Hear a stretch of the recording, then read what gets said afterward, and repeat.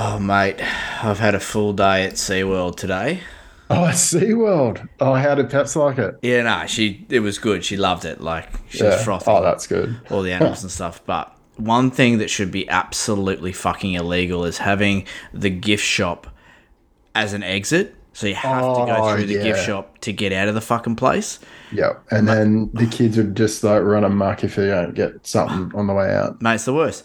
You spend more time arguing with her about how she's not allowed the fucking big blow up polar bear or the stuffed fucking dolphin than you do actually in the theme park. It's a nightmare. It's an absolute nightmare. Hello, handsome.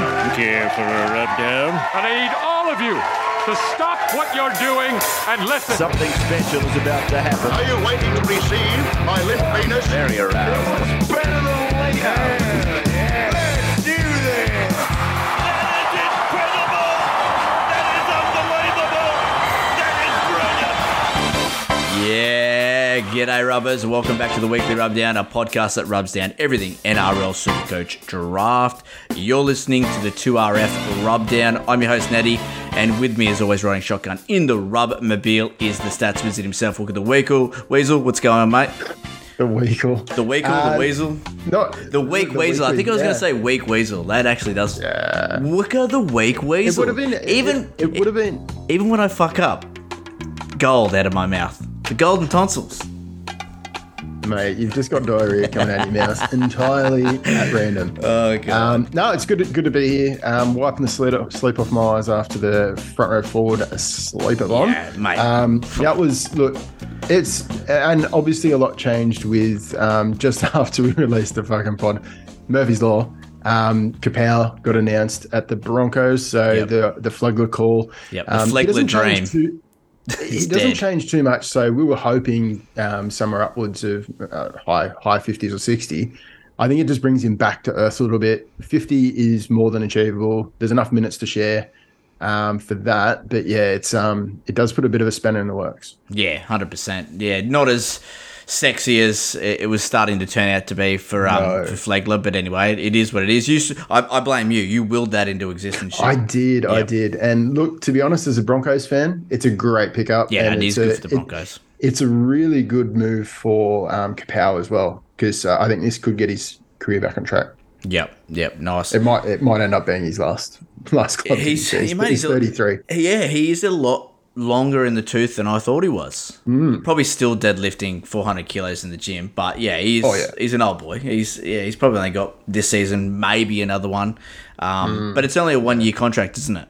It is. Yeah. So they'll feel it out. And look, with Palacia going next season, like I feel like they may want to keep him on, but obviously at a bit of a reduced salary. We'll see what happens. They might just use him as just a buffer for those big boys like Haas and Flegler. Like, he might only play like 30, 35 minutes, you know what I mean? Just to give those boys a rest.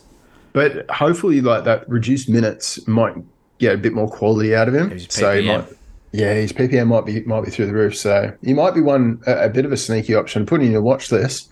There's a bit of a waiver option come mid rounds. Even your last pick, have a go at it. And just with your 17th pick him up, see what he's like at the Broncos, see what sort of rotation, what sort of minutes, what sort of PPM he's got. If it doesn't work, just flick him.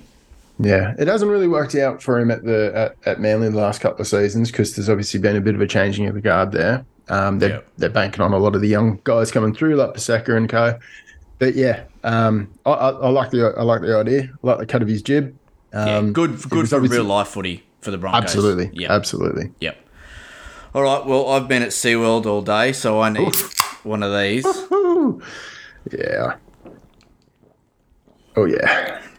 Theme parks are different when you got a kid, bro. I'm telling you.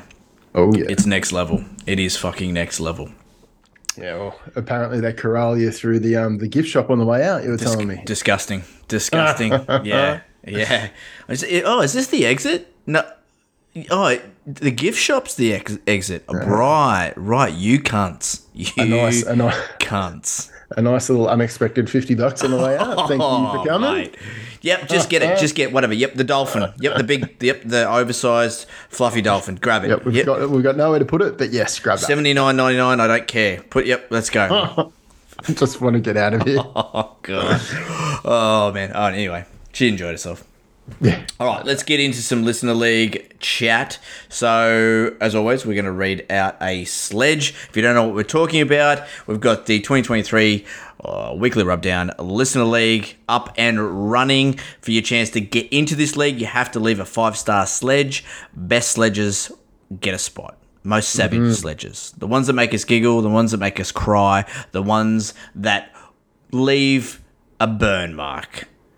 So there's been a few good ones already. There's been a good few ones come through that I'm like, yeah, okay, all right, could be shortlisted.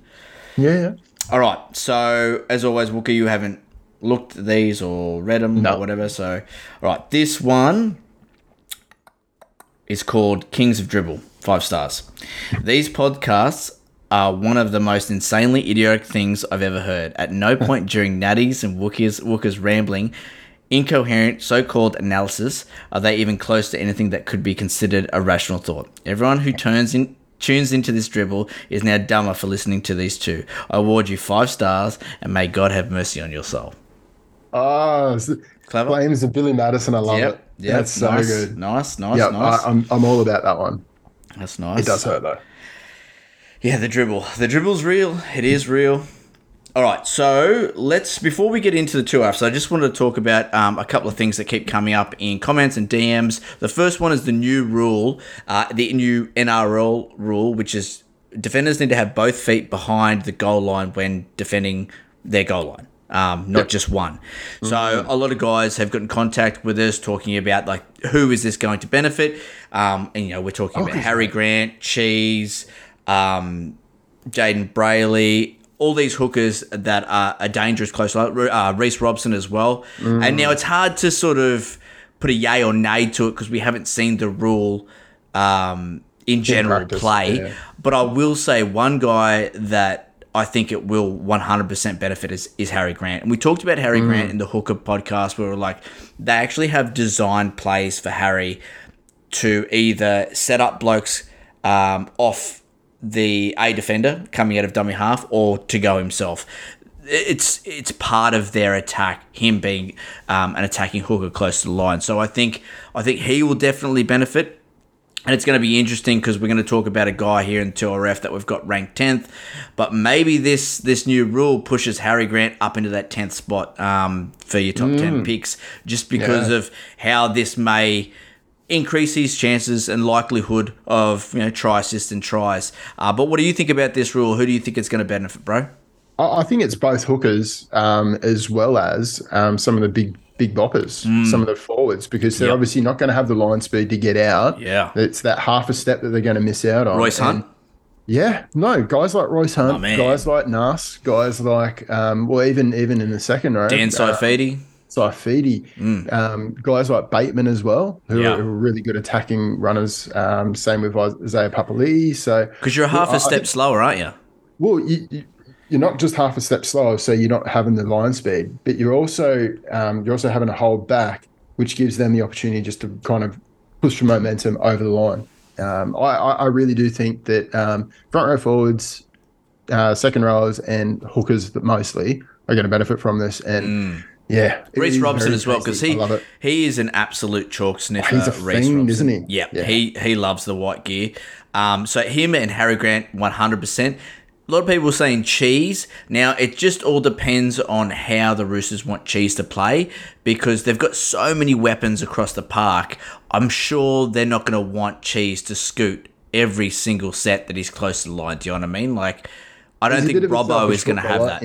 In a good way, but I don't think Robbo will stand for it, like you said. No, exactly. So, I think it will help him a little bit, but Harry Grant's the number one because not only have you got his ability to skip out a dummy half and score tries himself, but the way that he brings the defenders in and then short ball off the hip to some of these big boys running straight lines, that's where it's going to come into play. So really do like that rule for Harry Grant, and it's something that you and I are going to have to talk about with this 10th spot. And as we go through these positions, this 10th spot, there's 2, 3, 4 more guys that we're talking about that could make it into this top 10. So that sort of 8 to maybe pick 13 any of them can go at any spot. Yeah. It's a nice logjam. So in saying that, like if you don't get those top picks and you have the ability to pick where you're drafting, definitely go at the back so you can get a double pick. So if you're in a 10-man league, take that 10th pick and get a double pick. That way you can pick up someone like Isaiah Papali'i, Harry Grant, Gussie, David Fifita, Jerome Hughes, get a double bang, like a really good second row and a halfback or a hooker and a second row, something like that. I think that's a really good strategy if you miss those sort of top 5 guys.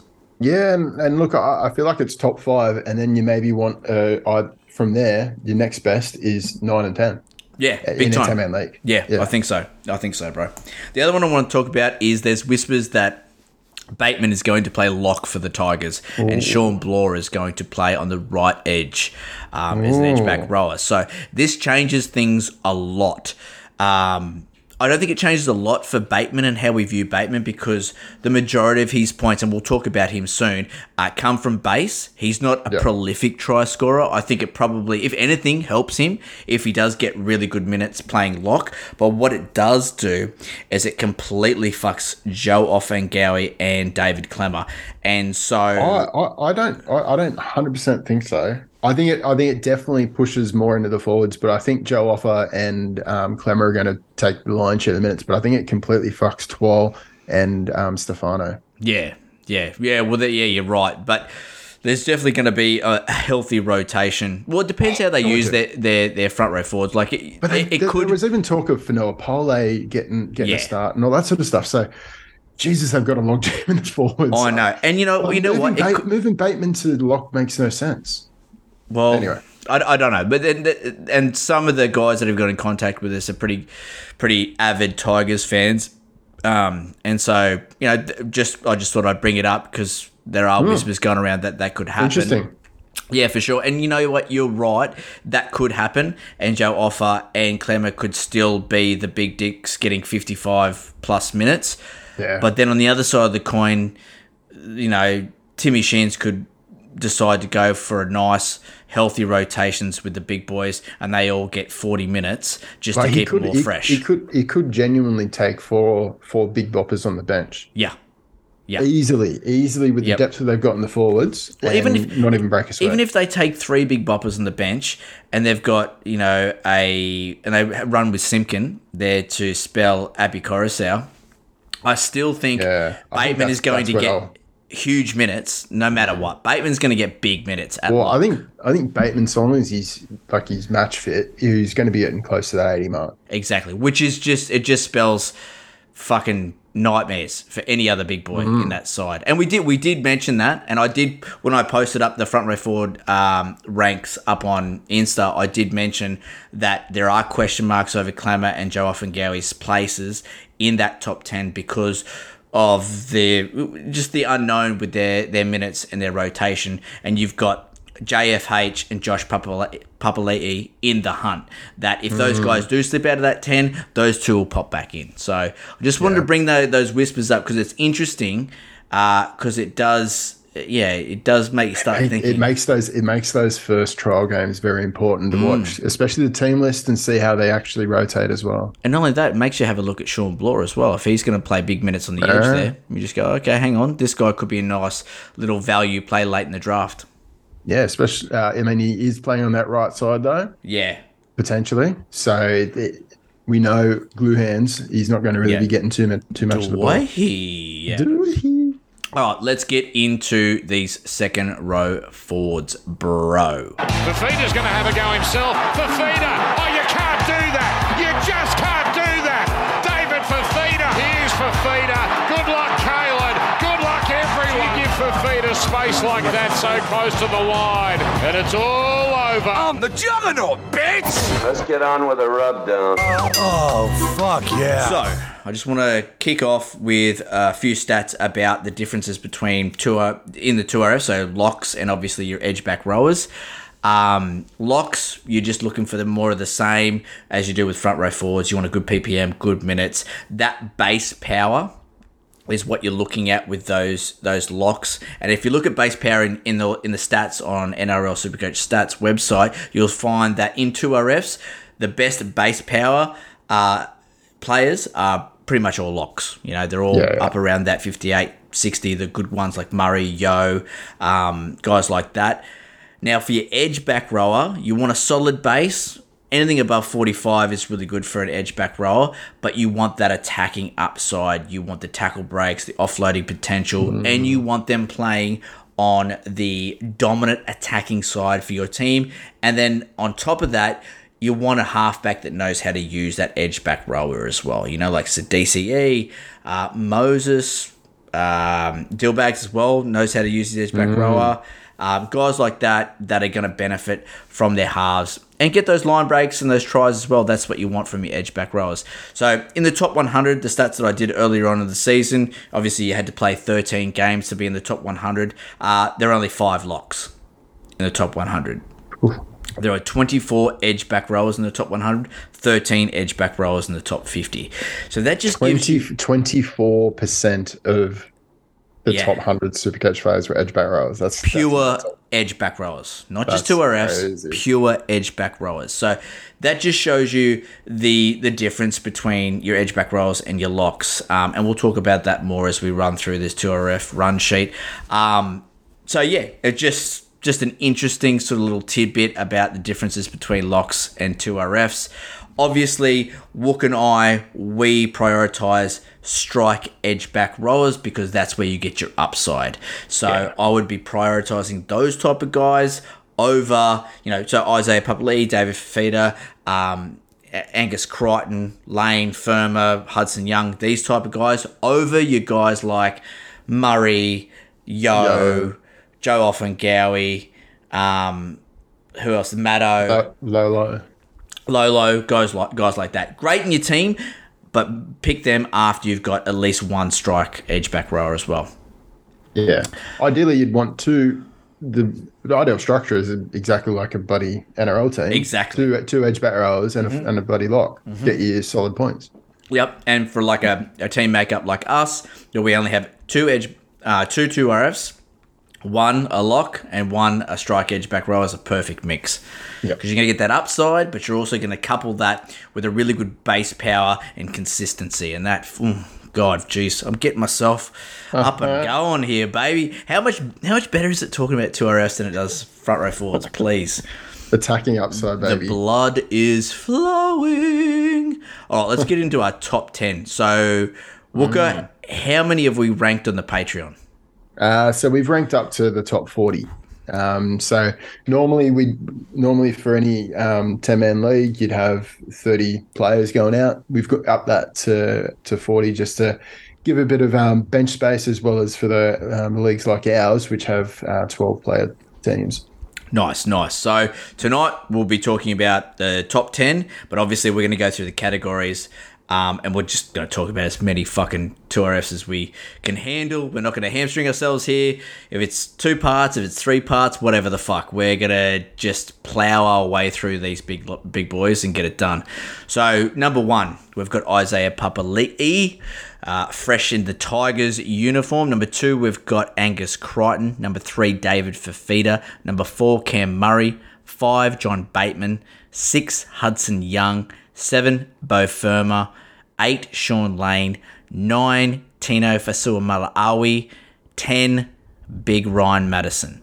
Now, and we'll talk about why I've got Ryan Madison in there a little bit later, but some guys in the hunt, we've got Keon Koloamatangi, Jeremiah Nanai, Tohu Harris, Isaiah Yeo, Paddy Carrigan. They're all sort of log jam between that sort of like pick 11 down to 15, but that's our top 10. And at the moment, I'm pretty solid with it. I don't have too many sort of problems with it. There'll be an ongoing theme with this podcast, this rub tonight, which is going to be Isaiah Papali'i versus Angus Crichton. Wooker's going to be on the fence with Isaiah Papali'i. I'm big on Angus Crichton this year, and we'll talk more about that soon. But yeah, those top 3 guys... Yum.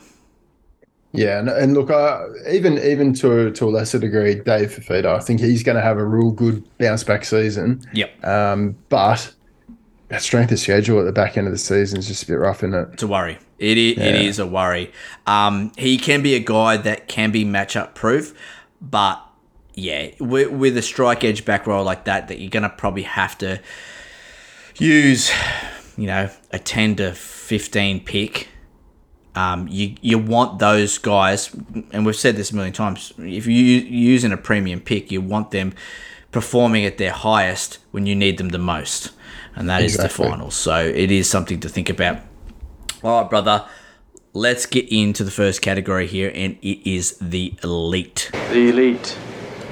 Best of the best. I got a boner. So the elite picks 1 to 10. Usually guys that are going to get around that 75 plus average here. Now, I actually think we've got Isaiah Papali'i in here, but I actually think from how I think these guys are going to go, Angus Crichton and David Fifita could be in this elite category because I think all three of them will at least be over that 70 mark. Yeah, and look, I think it all depends on how your league operates, and there's always going to be people who prioritize getting a high value player like these guys over your spine players. There's a fair few. We did our top 30 recently, and I couldn't, apart from Isaiah Papali'i, I couldn't really place any of them with any confidence in the top 10. But I think that 75 mark, I think each of them can get over that. I think so. And let's talk about IPAP here for a second. 79 average from 2022. Most line break involvements by second row. Most runs, most meters, third most tackles, fourth most offloads, and fifth most tries among other 2RFs. Now, that is one hell of a fucking season. And the only playing devil's advocate here, the only thing I worry about guys that have that big of a season is the regression factor. And not only, and I'd be talking about a regression factor if he was still at the Eels. But now you've got the added bonus in here that he is playing for a different team with a different system. And look, he was playing for a grand final team last year who came fourth for total Supercoach points. He was running off the hip of a bloke who had the most try involvements, the second most line break involvements for a halfback in Mitch Moses. He had a career year. Now moving to a team, 1,000 new faces, fresh combinations, running off the man, the myth, the legend, who is Luke Brooks. So if anyone is going to have a regression, I think it is Isaiah Papali'i. But on the other side of the coin, he's a beast. He's got 52 base for an edge back roll, which is crazy. And that's I don't just base though. That's pure base. It's unheard of for an edge back roll. Yeah. It's crazy, right? But yeah, what are you thinking here? Obviously, he has got the potential and the skill, everything that goes with it. He's the full package to do it again. But it's those worries for me. What's your thoughts? I agree. I think there's definitely going to be regression. It's about how far that regression goes. I think the Tigers are going to be a very different proposition to what they were last season. I think with the guys that they brought in, Appy especially, but also in the forwards, obviously IPAP's himself, but also Bateman. I think and Clemmer as well. I think they're really solid platform to go forward, and I think they're going to be more attacking opportunities than they were last season. And I think that will mean less of a regression than I probably expected at the start of at the end of last season. It really comes down to Luke Brooks, doesn't it? If Luke Brooks massively can step up and use Papali'i to his full potential, not only is Isaiah Papali'i going to probably average 75, but you're going to see Brooks probably go up to that 60, 65 as well. So a lot rests on his shoulders and what he can do in this side. And you're right, the Tigers have to be better, and they probably will start the season a little bit slow, but they have to be better with all the faces. And if they're not, something is seriously wrong with the back office. So I think another thing is Brooks and Dewey need to stay fit, because they have fuck all. Yep. With Josh Madden going, they got no depth. Yep. Zero depth. Yep. Like depthless. Yep. So shallow as fuck in the halves, and look, Will Smith's good cover, but that's all he is. He's like 1 week here or there. If one of Brooks or Dewey go down, you can put a line through him. Yep. Yeah. Yeah. Well, look, the moral of the story, I think you pick him, you're not going to be disappointed, but I wouldn't be drafting him at that 79. No. Because I think you'll be disappointed. I think he'll be more around that 70 mark, maybe low 70s. 70 to 75 is probably where I've got him pegged, but I mean, I wouldn't push back if held a gun to my head and said he's going to go 70. If he did get that 79, yeah, he's a shoe-in for the top 10 easily. Yeah, maybe exactly. an eighth pick, but yeah. And like we said earlier, like he's in that group, picks 8 to sort of 13, 14, where just any one of them, and you just got to back your gut. It's really hard to rank that sort of back end. Between pick 8 and maybe even 15, because it all depends on your priorities, whether you want a position lacking in depth, or do you want to go one of these strike edge back rowers, or it's a really interesting part of the draft there, and that's why I really like that turn pick. If you're a 10-man league, take 10. If you're a 12-man league, take 12, because that double pick is really beneficial, I think, in the back. And you can set yourself up perfectly for that third pick, because you know what you're going to get with those 2 picks, and you can plan it ahead of time, a number of different scenarios, and this is scenario number 5. Let's do that. Yeah, exactly. No, I like it. All right, let's get into the guns. Guns. Lots of guns. Mr. Burgundy, you have a massive erection. This is picks 11 to 30, so rounds 2 to 3 in a 10-man league. Usually guys that are going to get 65 plus. We've got Angus Crichton in this category, David Fifita, Cam Murray, John Bateman, Hudson Young, Bo Firma, Sean Lane, Tino Fasua Malaawi, and our boy Maddo.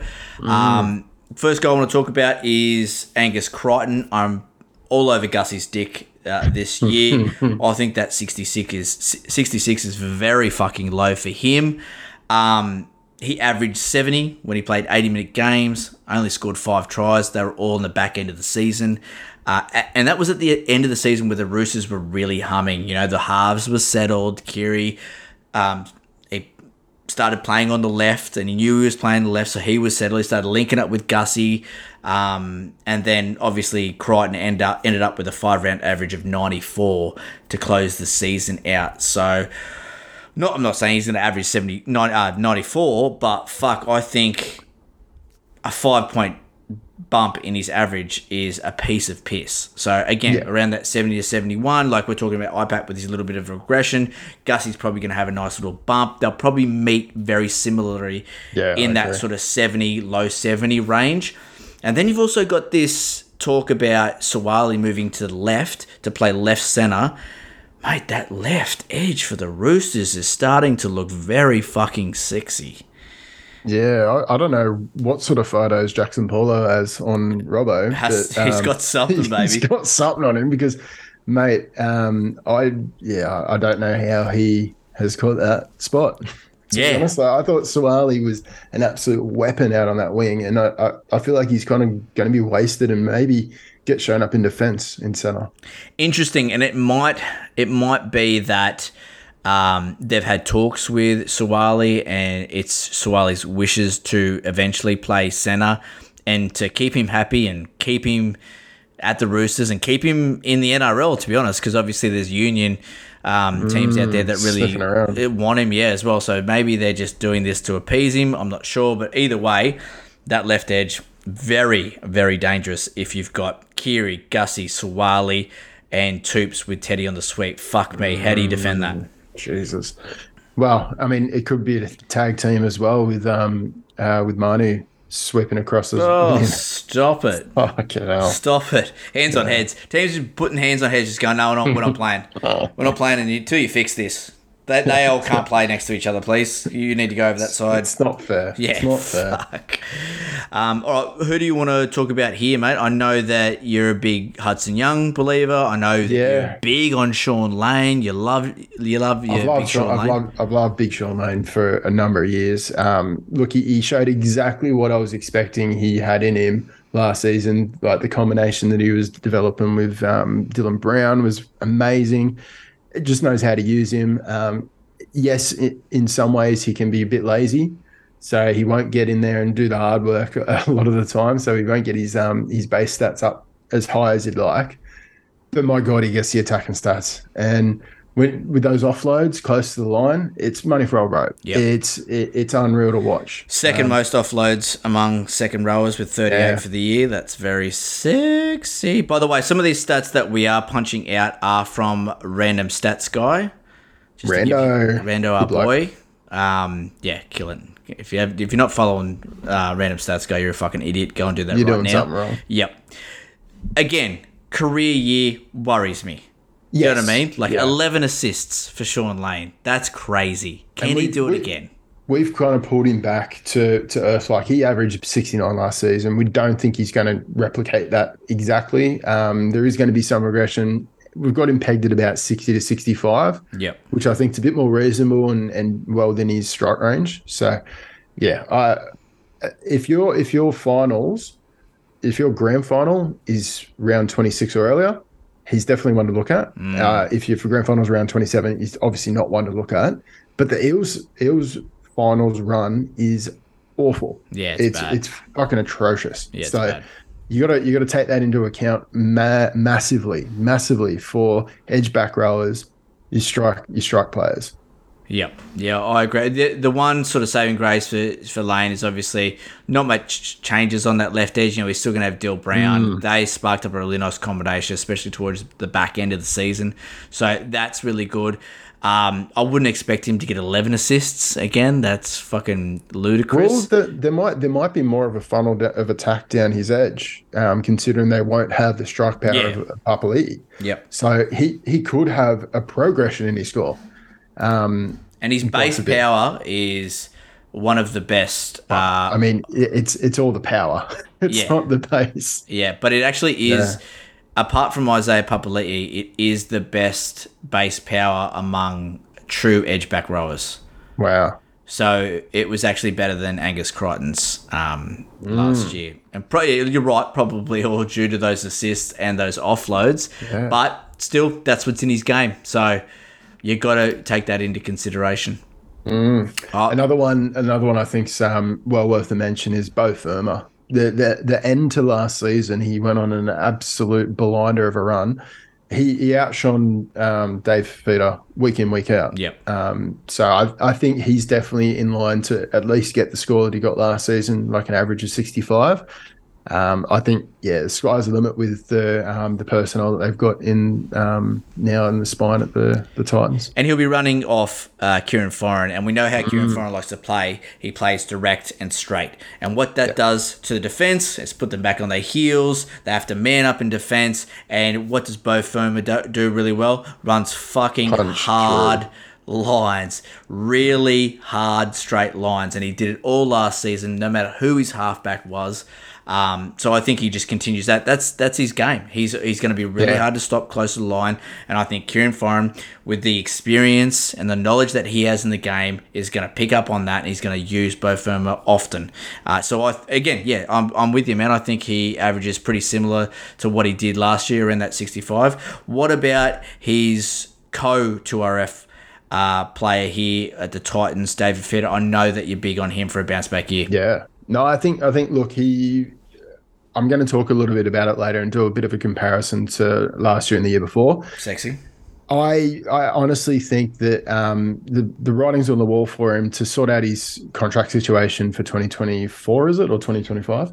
And look, he needs a big season. And if he gets it sorted out, I think it's going to clear the air and he can play his game, play his football. But there's a heap of progression in his score. I think they needed good quality football. The Titans never really worried about how to attack. It was the defense that was always the problem, and retaining of the ball. I think that's going to change massively this season, with Verrills coming in. Verrills, I think, is one of the bigger ones. Foran's massive, obviously, but they really lack some direction in the hooker spot, and I think all the signs are aligning for another fucking breakout year for Fifita. It's all pointing in the right direction for David Fifita, isn't it? It's a contract year. He's playing alongside a guy that he's played a lot of junior footy with Tanner Boyd, and you just think, if this doesn't spell a bounce back, I don't know what does. Do you know what I mean? Like a 70 average is, I think you can put the lock on that. Yeah. I mean, if he doesn't do it this year, if he doesn't have a bounce back this year, it's not Dave Fifita, it's the Carl train Dave Taylor. Yeah. And to be honest, it's probably time to leave the Titans because they're not using him right. It's another could have been. Yeah, I'm a big believer that he can. Yep. The only concern that I have is the Titans running the finals. Yeah, that is. And so who have the Titans got? They've got fucking, it's like Storm. I did have. They've got all the big boppers. So just bear with me for a second, and I'll bring that bad boy up. So the Titans have got the Warriors on round 23, which is a bit of an easy one. Then they've got Sharks, into the Panthers, into the Storm, and 2 of those games are away as well. So 3 of the best defensive teams. Yep. Yeah, so I mean that's a huge worry if you're going to be drafting a high value Titans player that requires a lot of attacking upside. I'm not as keen after going through doing the strength of schedules and having a look at how they all lie. Titans players I'm not as fond on. Yeah. It's because it's so hard, like it doesn't get any tougher than that coming up against the only way to be tougher if they played the Cowboys instead of Warriors in round 23. Do you know what I mean? Like, no, exactly. So it is definitely something to keep in the back of your mind when you're drafting these Titans guys. A guy I want to talk about quickly is Cam Murray. Now, Cam Murray had a fantastic season, just doing more things that the Muzzer does. But one thing to remember with Cameron Murray is that he had that game where he played for 1 minute, got knocked out, got 1 point, and that was put into his average. So you take that out, he actually has a 75 average. Oh, that's a bit tastier, isn't it? Yeah. So a 71 to a 75 makes things very interesting for Cam Murray. His PPM's perfect. You know, I think he's settled with the minutes that he's getting there playing lock. He's just getting better every year. But again, he does play lock. He doesn't have massive upside. And he also plays for the Bunnies, who have a bye in round 26. Yeah, it's like the worst place to have a bye. More things to think about, you know what I mean? Yeah. So, yeah. But you got to make the final dance, though. No, that's true. That's the big thing. Exactly. Now, the last guy I want to talk about is Ryan Madison. So he just snuck into that top 10 for us, but he was just an absolute beast. 66 points from 56 minutes, 51 in base, 61 in base power. So that's almost Isaiah Papali'i territory there with those stats. He should hover in that sort of 55 to 60 minute range off the bench. I think they've worked out how to use him. It worked, and I don't think they change it, especially when you've got Papali'i, Stone, Niokore, Kafusi all leaving. Nathan Brown, he's on the outer. I don't see why anything would change. He's injured too. There you go. So I don't see why they would change something. 1, it works, and 2, they just don't have the bodies. If it ain't broke, don't fix it. Exactly. So if he doesn't average 66 again, I'm not here. He probably can sort of edge up around that high 60, 68, 69, maybe even 70, just because he has such a huge upside with those offloads and tackle breaks and line breaks. And, of course, they're bringing him on, and he's running at tired defenders. So, yeah, when we started talking about him, you and I were like, how can we not have him in this top 10? Like, he's a super coach fucking weapon. The skills that he brings to the table are just perfect for super coach. So, had to put him in there. Yeah, no, I completely agree. It's one of those picks that, look at, without looking at last season's averages, you think, oh, he played most of the game off the bench, blah blah blah. But look, the writing's on the wall with it. They know how to use him.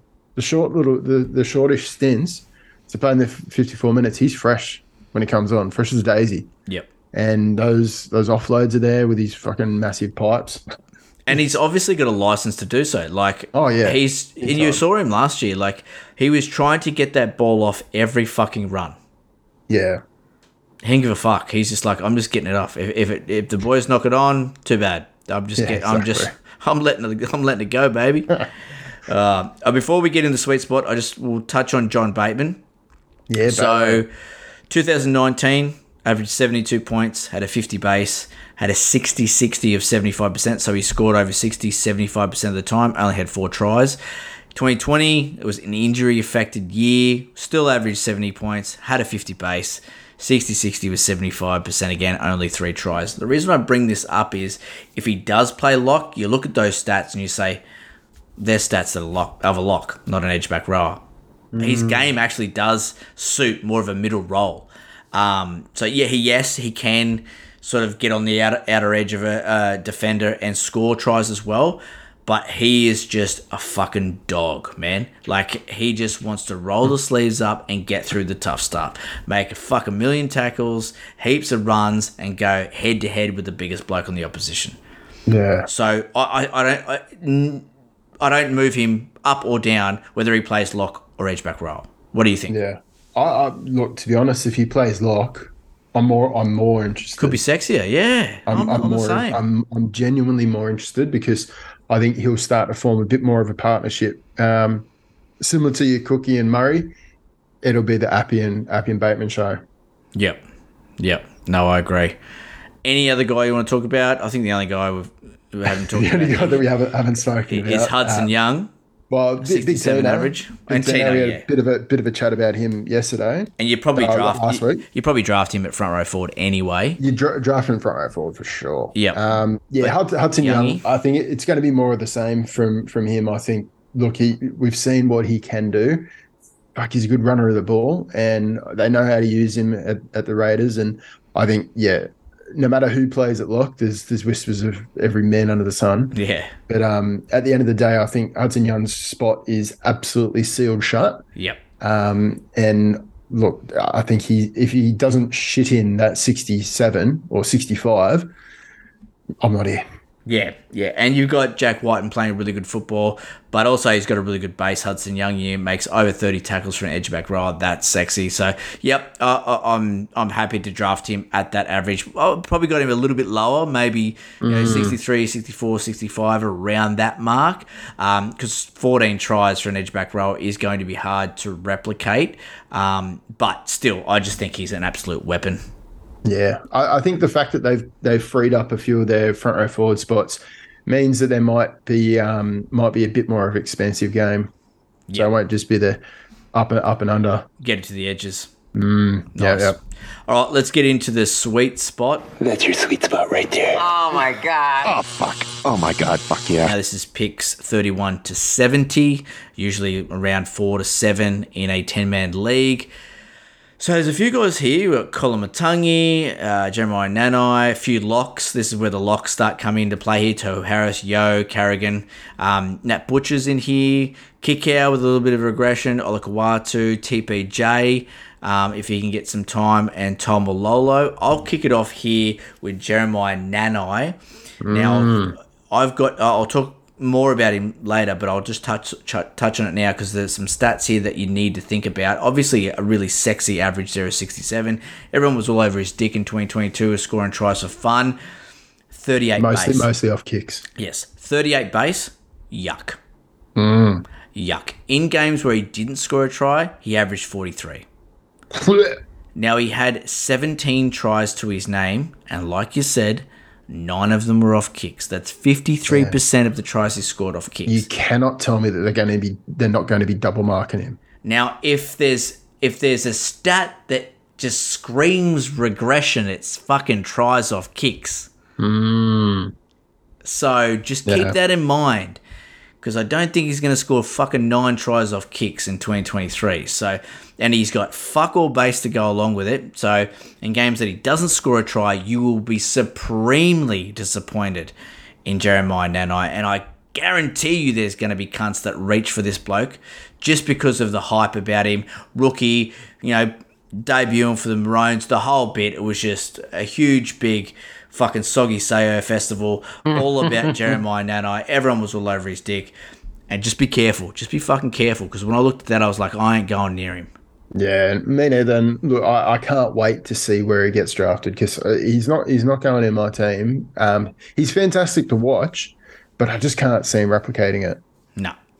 I mean, and we're talking about like trying to get a base power of 45 for your edge-back rowers. Maybe 38 just base. That's gross. So nothing for me. Who do you want to talk about here in the sweet spot, mate? Yeah, I'll kick it off with Kalon Matangi.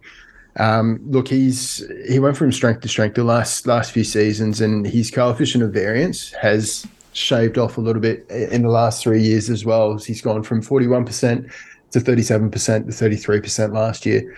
It just means there's a bit more of a guarantee of what you're going to get from him. He went from a 60-point average to a 67-point average last season. 50% of his games are over 60 points. And look, he's a constant try-scoring threat. He started off the season a little bit slow, but he hit his straps after round 3 onwards. And look, he doesn't have the high ceiling. So he only tipped the cap at a century twice. But God, he's got a lot of 80s and 90s in his scores. And he's definitely a player that they do love to use close to the line. And he's a try-scoring threat constantly. So he's definitely one that I'd be watching. The big thing there as well is you'll have Ilias, who is his half, who he's running off. Another preseason, second year in. He's not going to have those jitters. There's going to be huge uplift in what you get out of Ilias. Oh, 100%. And, we'll talk about this to halfback, but it could be a nice little sleeper. But I think so. You would think there's going to be an uplift in Colin Matangi's scoring output, as in for try assists and tries, just because of Ilias and the more confidence that he'll have coming into 2023. So yeah, I like it, man. And to be honest, if just say for the top 10, you're going to go, oh look, don't include guys that are going to play front row forward. Obviously, you take Tino. The first guy that makes that top 10 is Keaon Koloamatangi. Easy. Yeah. I don't even have to think about it. The only reason why we have pushed him down a little bit is purely that South's strength of schedule. Yep. So not playing round 26 is fucking huge. Yep. Especially when he's a player that you're probably going to have to draft in your top 4 picks. Yeah. No, mate, the buyers have really fucking thrown a spanner in the works. But massively. Look, 7 tries, I think he can improve on that. But what I really like about Keaon is his base power of 55. Yeah, it's big. It's big. It's really big. Time. Yep. So I do like Keaon, but again, and it's really hard for us because obviously we have our grand final in 26. So every time that I'm looking at a South player, I automatically go into not touching him. Yeah. Well, or just devalue them to the point where I can live with it. Yeah, exactly.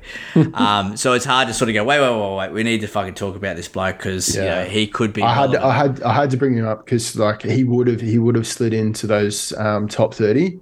I think personally because I think he can easily do that 67 again. Yeah. But we've got to take into account the strength of schedule during the finals. Yep. The guy I want to talk about here is my boy, and he is my man crush now. I do love Blake Laurie, but my new man crush is Paddy Carrigan, and I will have Paddy Carrigan in my team in 2023. Mark my words. I don't care. I don't care how. First pick, fuck it. Paddy, well, come on in. Come on in. I just love Paddy Carrigan, and he gets me hard when I watch him play football. It's as simple as that. 62 from 61 minutes, 53 base. It's the jersey, isn't it? Not the jersey. 26% coefficients of variance. Yum.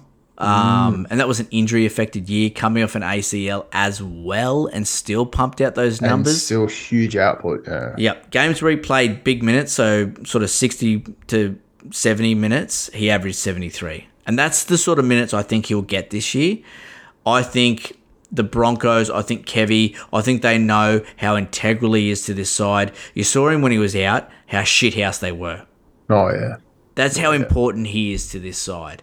Not only the work that he gets through on the field with his tackles, his runs, but also his chat. Now, I'm sure we've all watched that video where he was mic'd up. Mate, he fucking talks. He is running the side. Mate, he's so over-talking Adam Reynolds out there. Do you know what I mean? So he is huge for this side. So I think you can expect some big minutes from him. You got Hetherington is injured to start the year. Haas with all the issues off the field. Loss of Kennedy and Hosking as well. Full preseason. Coming in as the man the Broncos need. Mate, seriously, 65 plus? Am I mad? Look, you wind the clock back to 2020. He averaged 67, had 79% of games over 60 points. Coefficient of variance of 17%. Oh, so you know what you were getting in 2020. Can he do it again? You bet your fucking ass he can. I think it's this year.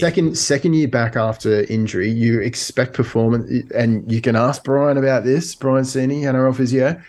Second year performance goes up through the roof. I'm sucking it all the way down to the Chewy Centre, and I'm eating the Chewy Centre. It's done. There's nothing left. I've gobbled it. It's gone. It's out of there, mate. That is gross. Pat Carrigan, come on down. Eskimo bro, please.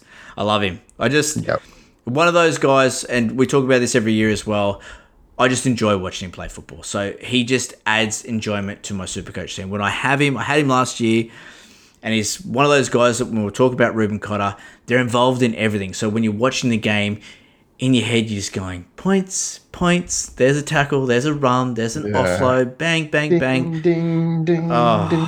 It doesn't get any better. So, yeah, I mean, I don't know. I kind of like him. Whatever. You kind of like him. Look, we'll go from one injury affected season from an ACL recovery to another with Tohu Harris. I think it's going to be a lot more of the same, but I think that he can increase his output a little bit. So his PPM last year was 0.88. The 2 seasons before it was over 0.9. So I think just that little bit of an increase. His minutes are going to be pretty similar. He's going to get an uptick of a few points. So at least 3, 4, 5 points easily. So he's definitely one that I'm looking at. Throughout the season, he was averaging about the 69 to 70 point minutes per game. I think there's going to be a lot more of a reliance on his go forward, a lot more. He's on captain his now too. Leadership. Yeah, a lot more on his leadership. And look, I feel like he's got that dual. As well, so that's huge because there's not too many of those floating around. If you're drafting him, you obviously draft him at front row forward, but he's definitely one that is on my radar.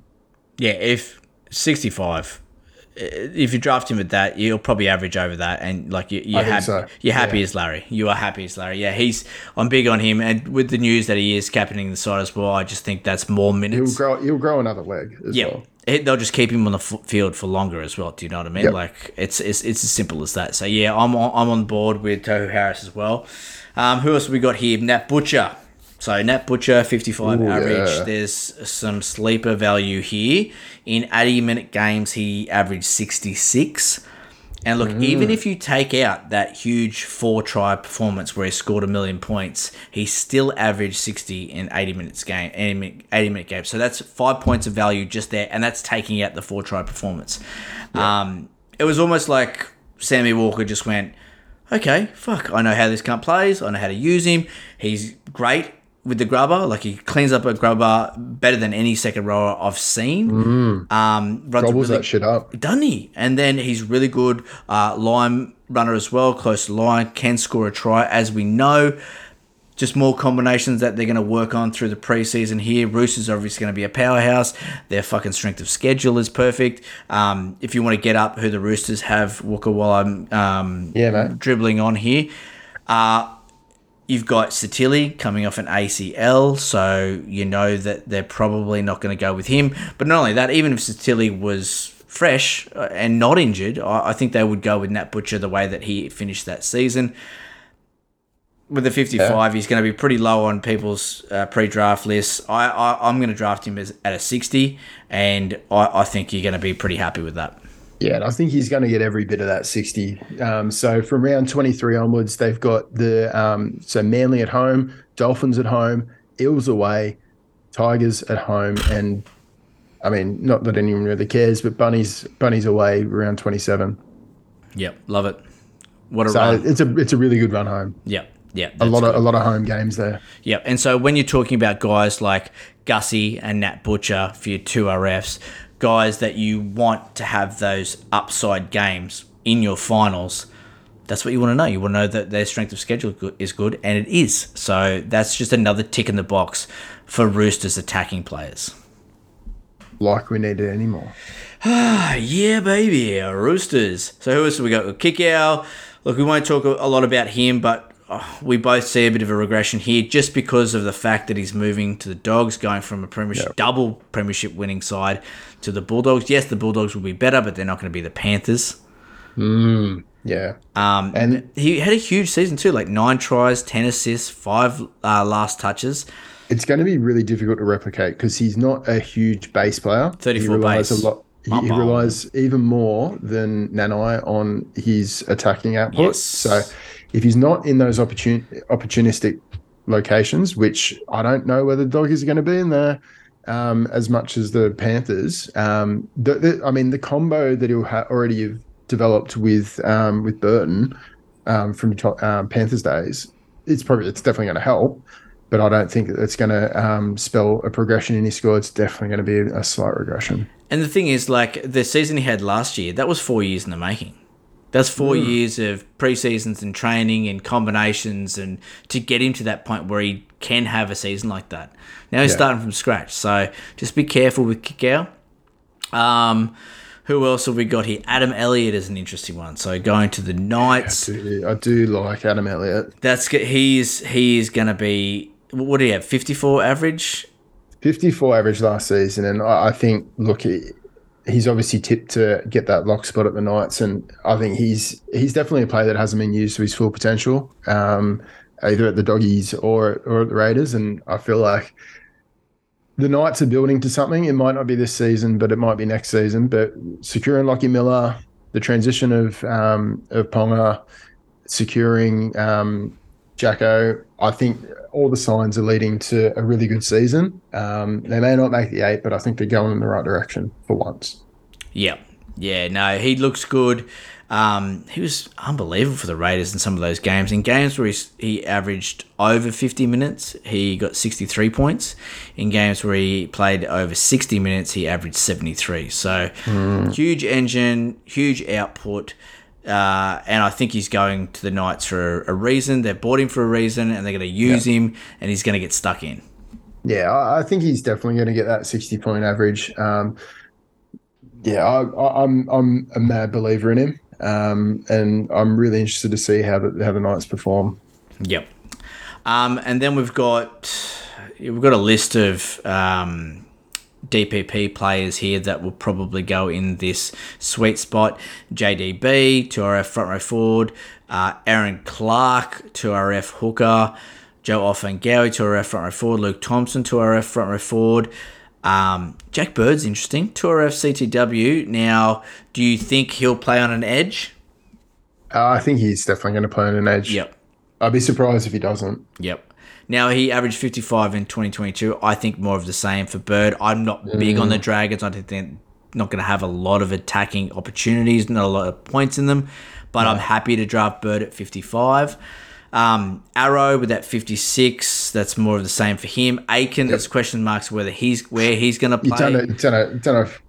Firstly, whether he's going to play off the bench. Even there's been talk of him playing off the bench as a utility. Yep. You need some more cement information about where he's playing, but he's a dual player as well. McInnes. Now, there's been a few questions. We'll cover the questions later on in the question segment, but McInnes, people are thinking we're a little bit low on him, but the reason we're low on him is because we have to assume that Dal Finucane is healthy and is going to be healthy and is going to be prioritised with that 13 role. And if that's the case, and he sort of gets the minutes that he was getting at the start of last year, then McInnes is more of a 55 averaging player rather than a high 50s to 60 averaging player. Now, if Finucane goes down, of course, he's going to get bumped up, he's going to get more minutes, he's going to be around that high 50s, 60 averaging player, but we have to assume that Finucane's the man there at the moment. Yeah, I feel like anyone who owned McInnes last season, they're just a little bit burned. They're not looking at him again. Well, we did fucking say this. We told I know. We told there was always going to be a bit of regression. But I feel like he's going to be at best that 58 sort of mark. But I feel like there is going to be a little bit of regression. Yep. I think Curran, if he can lock down some more minutes playing lock, 54 is low for him because we know what he can do. He can easily be a 60 averaging player. So you could see it, 6 points of value there. Does he still have that mullet? Surely. That's worth a few points. That's worth a few points. You can't cut that. It's, exactly. You cut that, you're like a 52 averaging player. Maybe in the 40s. Like Samson and his hair. 100% it is. 100%. Talking about mullets, how good is Dallin Watene-Zelezniak's mullet? It has to be the best in the game. It is at the moment, it is the best in the game. Sorry, puppy. It's fucking Jerry curls. Both puppies, actually. Meets fucking the mullet, meets, Miami Vice, meets... Glorious. It's just amazing. It's so sexual. Nakora, 62 average. More of the same. I think more of the same from him. The guy that I'm expecting to have a bit of progression in his score is Liam Martin. Yeah, I think the loss of Billy Kicks, obviously with the whole scenario with Crichton, I think there's going to be a lot more attack down his edge than there was previous seasons, because I think they can attack left, they can attack right, but they've obviously funneled a lot of their attack through the left because it's just been so friggin' dominant, with Billy Kicks as an option out there. Garner, I don't feel like they're going to be attacking as much down that edge, and I feel a 53 average for Liam Martin for what he can do is so fucking low. Yeah. He is one of the biggest sleepers out there, in my opinion. Yeah. Yeah, I do like that. 53 is very low. And obviously, if you're a big Cleary believer, and we all are, Martin's his man. And we're going to be talking about halfbacks tomorrow, but I think one of the biggest booms that you could have is Cleary. I think there's going to be a lot more attack down that right side. I think if you can get the first pick, holy shit, this is the year to draft Cleary. My God. Yep. No, I agree. Now, at the back end of this category, sweet spot, so you're looking more towards, round 7, pick 60 plus, you've got some question marks about some guys here. You've got who's playing lock for the Raiders. Is it CHN? Is it Corey Horsburgh? Whoever gets the pick there, you can put him in this segment. Who's playing on the left edge for the Panthers? Is it Garner or is it Hosking? Yeah. Both really good picks. Whoever gets the spot there. How good was he with the couple of games that he played last season? I know. I mean, they've got a fucking decision on their hands because both players really good, and whoever gets that spot, we all have to be big on them, right? So, Hosking, Garner, question marks. At the Dogs, TPJ, RFM.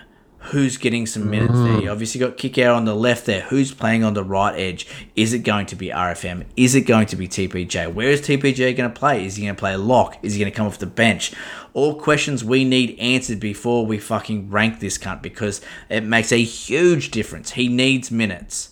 Yeah, I think TPJ will be used similar to Madison out at the Eels, but I think that it won't be for as many minutes. Which is devastating. Which is awful for him because his PPM isn't up there with the likes of. And everyone's getting whipped up. Everyone's talking about the houses are getting trained down. Blah blah blah. Like fuck, everyone's whipped up about the fucking training montage that he's putting out there at the Dogs. But I'm just not buying it. Not yet, anyway. I need to see a lot more on the field from him than he's provided. Like, he is devastating and he has the potential to be the best player in the league. Yep. He's got great hands. He's got he's a monster of a human being, and he's got like skills. Like we've seen, he's got a little bit of a kick in him, and he's got a bit of footy sense, but he's a dead set flog at times, and he needs to get that out of his game. Yeah, and he has come out in the media and said, he is switching on and all that dribble, which is great, but we do need to see it. And to be honest, I'm just consistently. If he was dual, I'm probably looking at him a lot heavier, but because he's only 2RF and the position's so deep and there's so much value out there, I'm probably going to let someone else take him. And you can quite easily get a confirmed 60-point average, pretty much confirmed 60-point average, in a raft of players, and I think he tops out at about that 70 average. Yeah, if all things go right. So your real benefit isn't there, I don't think, for the risk that you'd be taking. No, I agree. Now, the last guy I want to talk about is Teague Wilton. So obviously, Wade Graham being in the side is the death to Teague Wilton and his Supercoach points, but there are whispers around that Teague Wilton might get that 80-minute role, and they've got Wade Graham as more of a Andrew Fifita role at the club. Not playing a lot of minutes, might not even be on the bench, just around the club. Do you know what I mean? So it's worth... Based on what his output's been the last few seasons, maybe that's the right play. 100%. 100%. So, and maybe they use him coming through the middle. I don't know, but it's just, you need to keep Teague Wilton in the back of your mind, because if that's true and it does come to fruition that he is going to play 80 minutes on that left edge, he's a fucking dog. We're talking about Beau Fermor as one of the best line runners in the game. Teague Wilton is up there. Carbon copy of Beau Fermor. Can run a line, can score a try, really good base. We talked about him all last season. Every time that there was a chance that he was going to get the start for the Sharks. Yeah, we're all about him. He was a top waiver claim every single time. So just keep Teague Wilton in the back of your mind, because I love this kid and he's very Supercoach friendly. Oh yeah, he's got the perfect game for Supercoach, and he's definitely one to keep in the watch list. And if you see in the trials that, I mean, one of the concerns is because Graham's a bit long in the tooth, he's probably not going to play the trials. I wouldn't imagine. Yeah. So I wouldn't read too much into Wilton starting. They might put Graham on for like half the game or something on the second trial just to get some meters in the legs, but that's about it. If there's no concrete information about what's happening there, and by all reports, Wade Graham is going to start and Teague Wilton's coming off the bench, pick up Teague Wilton on your bench. Yeah, if you know that you're not having to get an auto emergency, and you're not really looking at doing a VC loophole or anything like that, yeah, definitely look at it. Because if he gets injured, cops a knock, something like that, you'll have a 60-plus averaging back rower in a high-scoring, probably top 3 Supercoach scoring team. Wow. And you've picked him pick 16 or 17. So not a bad play. But yeah, like you said, the AE thing is something to think about as well. All right, bro, let's get into the bargain basement. The battle of wits has begun. Well, that's the way bargain basement works. I'm very aroused. So this is pick 71 to 110. We're just trying to look at guys that are going to give you some value. And with the way that the 2RF spot has been over the last years, you're probably not looking at 2RF in the bargain basement, but it's like we always say, keep your head on the swivel, be like water, Bruce Lee. Yeah. There's always things that pop up. Value is value. So there's a few guys here I want to talk about. Kelma Tulagi. Yeah, moving across to Manly. Yeah. Yep. But I just don't know how Josh Schuster is going to use him. You won't look at him. Well, he's blind. If he passes. He's 100% blind. He's the only blind halves player I've seen. So I don't think Kelma knows what he's doing. Elisa Katoa, whoever's going to get that edge back roll for the Storm, that's interesting. No one knows what that's going to be, because you've got that. Leora. Trent Leora. Exactly. And then you've even got big Guru's got a hard on for him. Jack Howarth. Jack Howarth. He loves it. Could be anything. He does love Big Jack. So there's a few guys there to keep an eye on with the trials as well, because I do like whoever gets that spot. Helam Lukey, very interesting. Yeah. Because he's injured for the first few rounds, isn't he? Yep. So nice sort of, maybe even a Hail Mary pick, like late, because you got especially with Luciano Leilua in some trouble. Barney Rubble. Yep. So they'll be light on with edge back rowers to start the season. So you can bet your dick that soon as Helam Lukey is fit and ready to go, he'll come straight into this side and play big minutes. And I like the cut of his jib. Big, tall, rangy motherfucker that can score tries. I love that.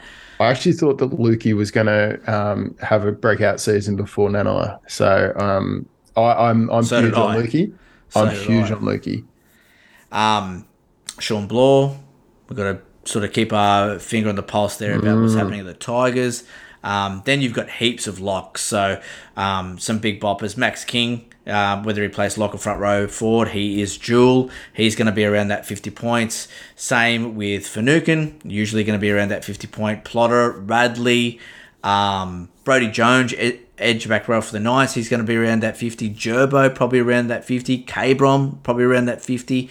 So if you're looking to pick up, a 50-point plotter that doesn't have a lot of upside. So this is obviously going to happen if you shit the bed with your 2RFs and you're fucking scraping the bottom of the barrel. You have to pick up one of these guys that you're pretty confident is going to get you 50 points. Yeah. And look, to be honest, there will be a run on 2RFs in everyone's draft. Usually happens probably at the end of what do we call it? The end of the sweet spot. So between pretty much pick 55 all the way through to pick 90, there's one of the periods through there is when there'll be a run on 2RFs. So you have to be ready for that to drop. You either get in early and get one or two, then you can kind of relax a little bit, or you have to just get amongst it. Yep. Yeah. Look, be like water. To be honest, by pick 40, if I don't have two strike edge 2RFs, I'll be upset. Yeah. Well, that'd be not in our league. Yeah, that'd be the first 3 picks. 2? Yeah, I just want 2. I only need 2 in our league. If I get a fullback and a halfback and 2 edge back rowers, fucking fair play. Yum, yum, yum. Let's go, baby. Let's go. Because there's going to be that clump, again, around that 8 to 15 pick where you're going to get those real solid guys, Angus Crichton, David Fifita, Isaiah Papali'i. But then there's going to be a fucking run of dudes in that round 3. So picks 20 to 30, and that's where your Murrays, Batemans, Youngs, Firmers, Lanes, Maddows, Keon, Kalamatangi, Harris, Yo, Carrigan, Butcher, those when all those guys are going to go. And it's going to be like, remember how we used to say round 3 is the fullback round? Yep. Round 3 is going to be the 2RF round. You need it by round 3. You need a fullback either in round 1 or by round 3. Yep. Yeah, 100. It's that simple. Yep, I agree. All right, let's get into the Hail Mary picks. Hail Mary time here, 4 seconds. We're going to bet it all. You son of a bitch. I'm in. Picks 110 to the end. So punts. This is pretty much guys like Jermaine Hopgood, Jack Murchie, guys that are injured, Luciano Leilua, Watson. Just having an absolute punt. Tarek Sims. Yeah. Kurt Capewell, Jordan Ricky. Yeah, guys that aren't very sexy at all. I would rather pick guys that are injured than pick up guys like Kafusi and shit like that, because I just think they're rubbish. For Supercoach. Yeah, for Supercoach. Satili's an interesting one. Yeah, average 53 ACL. Before the injury, the ACL. Yep. I don't think even if he does come back, in a starting spot, I don't think we'll see the return to performance that we had last season. You almost put a line through him in my eyes. Yep. It's just guys you want to have a punt on. And Hail Mary is where the guru does his work. And we'll have a really good chat to him about his black book when we go down to Sydney and jump in the studio down there. But like Trey Mooney, guys, there's whispers about him possibly getting that lock spot for the Raiders. I mentioned Jermaine Hopgood maybe getting that lock spot for Eels. Guys that you just, fuck it. It's going to be a bench spot. Have a dig. Teague Wilton, jump in there. Guys like that. So just have a punt here. But to be honest, if you're trying to fucking fill one of your edge back rower spots or your 2RF spots in these picks, pack it in, bros. You fucked it. You need to have all of your starting 2RFs sorted. Close the browser, cancel team, leave the WhatsApp chat. You fucked it. Just get another league. You need to have all of them sorted by round 9, I would say. Yep. So pick 90 to 100. You need to have them all sorted by then. Yep. And I will explain more about why in the draft strategy. So. Oh, that's a nice little segue. Let's get into the happy ending. You want happy ending? I got a building. Let me break it down for you so you understand. I'll hold your hand like a small child. Oh, fuck. Oh, my God. Fuck yeah. So happy ending here. You know what this is about. You want happy ending? We just roll you over. Just whip that towel off, baby. Rub those hands together and finish it off real nice like. So the draft strategy for 2RF. 2RFs make up a decent chunk of the top performing Supercoach players each year. So in 2022, it was 19 in the top 50, and true edge back rowers made up 70% of that. So 13 out of those 19 Tour Fs were true strike edge back rowers. 10 of them averaged over 65. So those numbers just scream, get me in your side and get me quick. It's clear you need to prioritize this position before you look at CTW. Get at least one of these strike edge back rowers before you even fucking glance at the CTW. Yeah. So start looking at Tour Fs. Way more bang for your buck. 100, man. 100. Start looking around that round 3, like I said. Picks 20 plus. Dip your toe in. Try and get one of these guys. Like we said at the start of the podcast, good base. Good base power. Running on the dominant edge. Running off a halfback that likes to use them. Chances of scoring is high. Those are the guys you want. And you're going to walk away with a 65 plus averaging back rower that week in, week out is going to pump out really good scores. But every now and then, they're going to be used nicely in the attack. And you're going to get those 100 plus scores. Yeah. No, exactly. So, yeah, I'm really big on the edge back rowers this year. It's going to be a big focus for my team. Obviously, there's some positions that need to be sorted in your first 2 picks, and it's not going to be edge back rowers for me unless I'm pick 10, 11, 12. Then I'll start looking at Crichton, Papali'i. At least one of them. And David Fifita. It's pretty much a certainty. If your picks 9 through 13, it's pretty certain you should have one of those guys. But apart from that, I'll be dipping my toe in round 3, picks 20 plus, and just having a look, baby. Let's get me a really sexy strike edge back rower. I like it.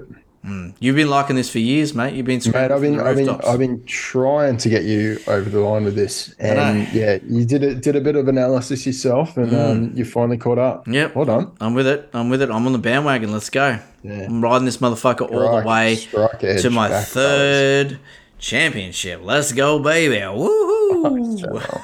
At least they won't be back to back. Yeah, that's it. Well, I'll win this year and then go again next year. My 4th back to back. All right, let's get into boom, bust, sleeper. So just before we do this, I'll just clarify what that means to us, because sometimes we're saying bust and people are going, oh, he's not a bust.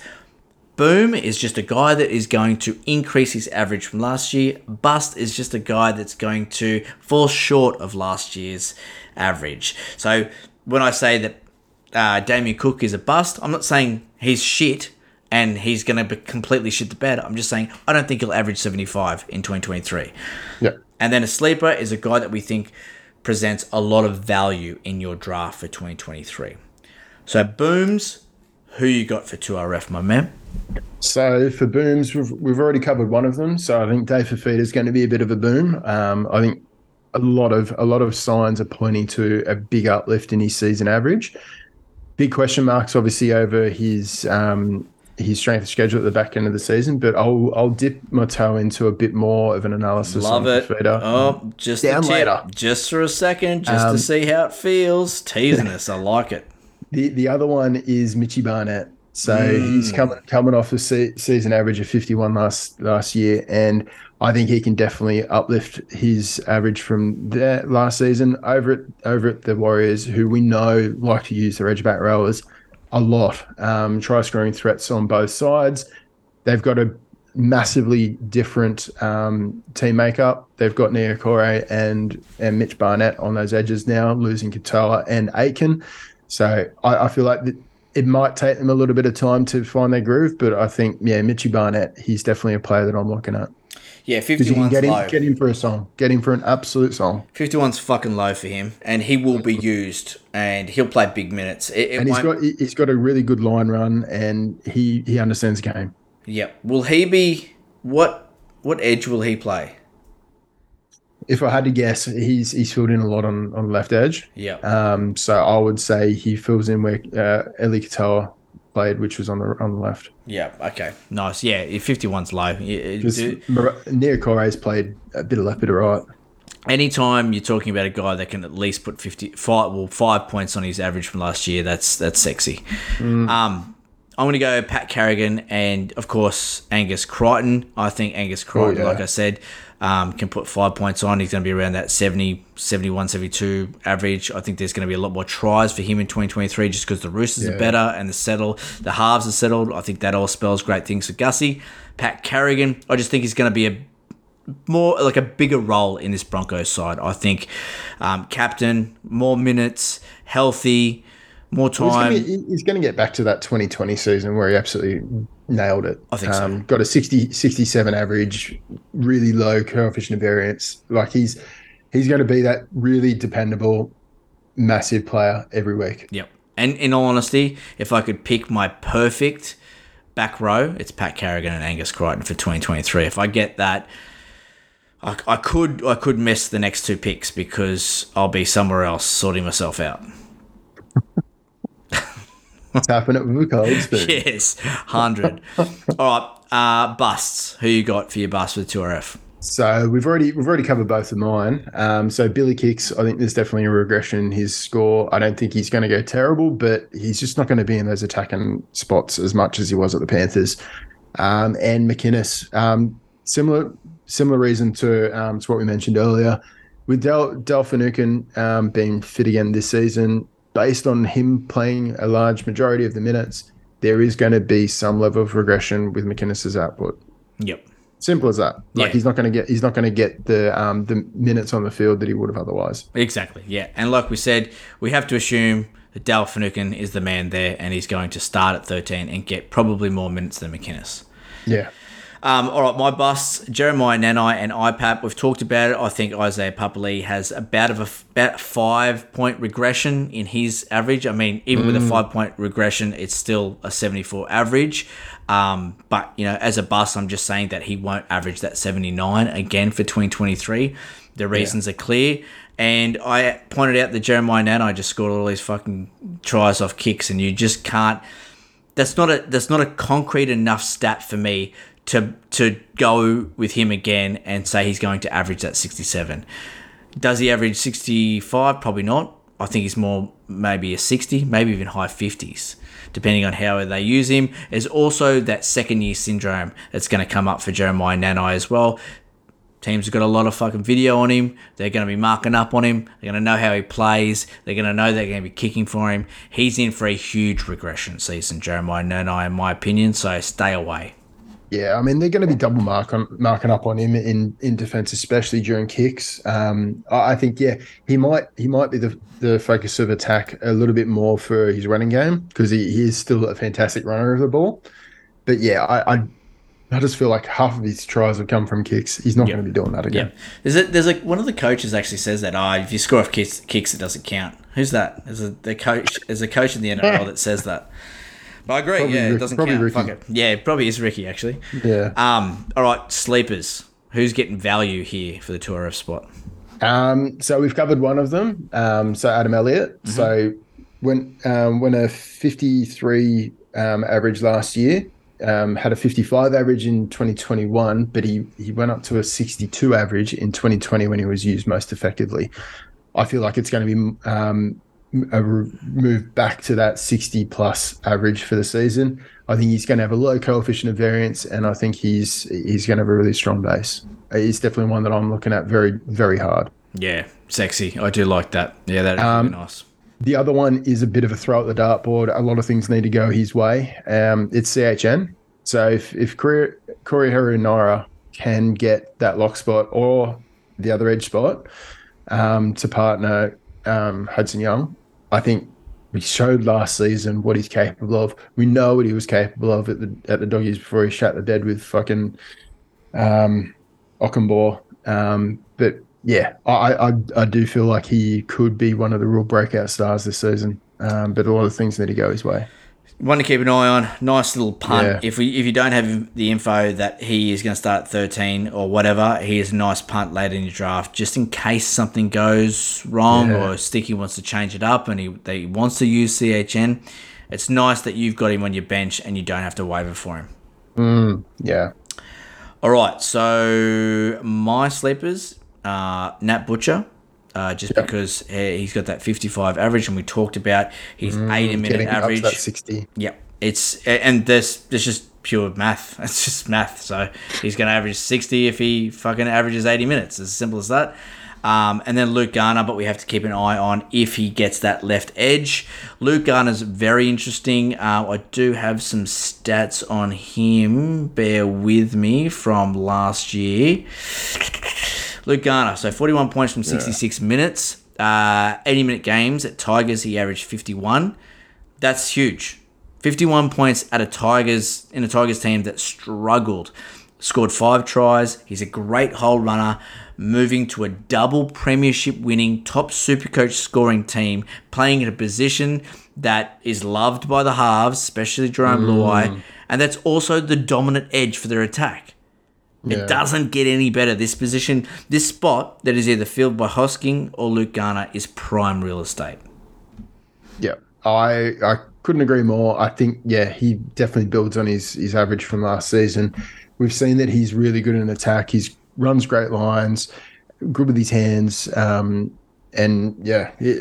all the signs point to him having a great season. But I do think that they're going to be spreading the love both left and right this season. Yep, for sure. All right, bro, let's get into player in focus. I wanted you to see these player evaluations. What's wrong with Cal? I think he's a bust. I mean, the guy has hammies that could literally pull a car. So I will cover my player in focus. It's Angus Crichton. I've sucked his dick all rubbed down. But the main reason I love Angus Crichton is the strength of schedule. Because when we're talking about these guys, Fifita, Crichton, Isaiah Papali'i, they're all around the same realm. And like I say, when there's guys that I can't really split, or I think they're going to all average within 2 or 3 points, I have to go with the guy that I like that's got the better strength of schedule in the finals. And it's clear that it's Angus Crichton.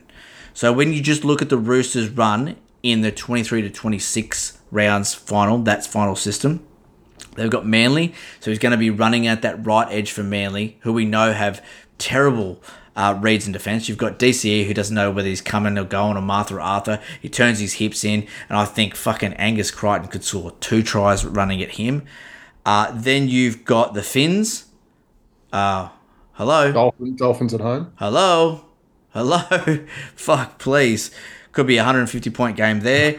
Then you got Parramatta, so he's going to be running at Moses and whoever his new combination there on that right edge 2RF is going to be, whether it's Jack Murchie or whoever the fuck. Obviously, there's going to be some issues there. Moses isn't a great defender at the best of times, so he's going to struggle with Angus Crichton. We know how Sam Walker likes to isolate Big Gussie up against these smaller halves.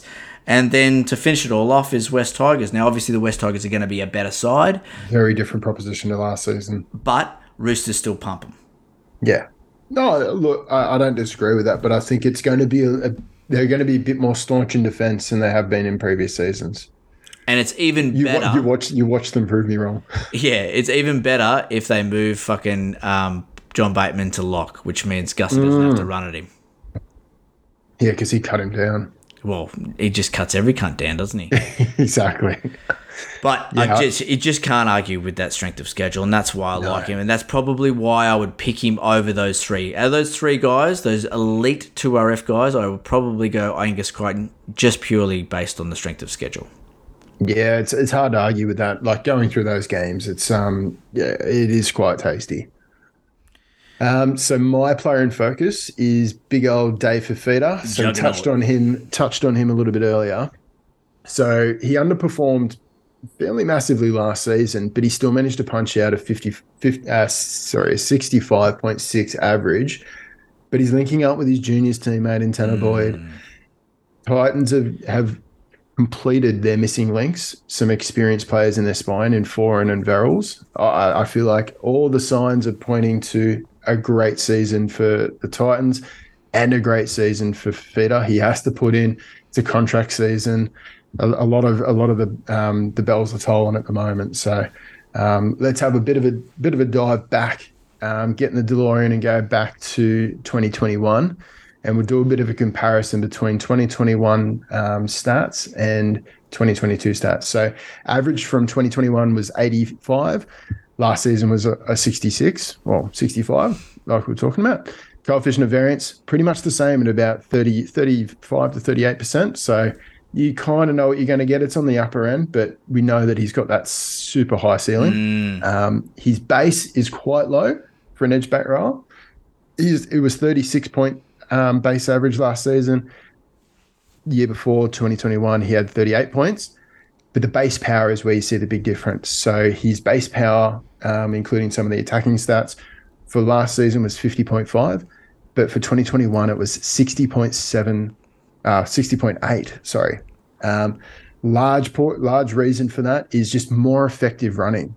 So he had pretty similar runs per game. So in 2021, he had 13.2 runs per game. In 2022, he had 12.1 runs a game. The tackle breaks is where the big difference was. So he had 7.2 tackle breaks per game in 2021 compared to 4 tackle breaks per game in 2022. So his running game, he ran a little bit less, but his effective runs were a lot less. And then you throw into the mix the tries. He scored 17 tries in 2021. Only scored 7 in 2022. And if he doesn't do that, I'll eat my hat. I'll buy a hat and then I'll eat it. So, yeah, the big thing is the less effective runs. Some of it was due to the disorganized team and attack, and a bit of it was also the rise of Beau Fermor. So there was a lot of attacking attack being funneled down Fermor's edge. This is all the good signs, and these are all the good things. But buyer beware. The big downside that I see with Fifita is the Titans run home through the finals. And I mentioned it a little bit earlier. They've got the Warriors in round 23. That's fine. Then they've got the Sharkies in round 24. Difficult proposition.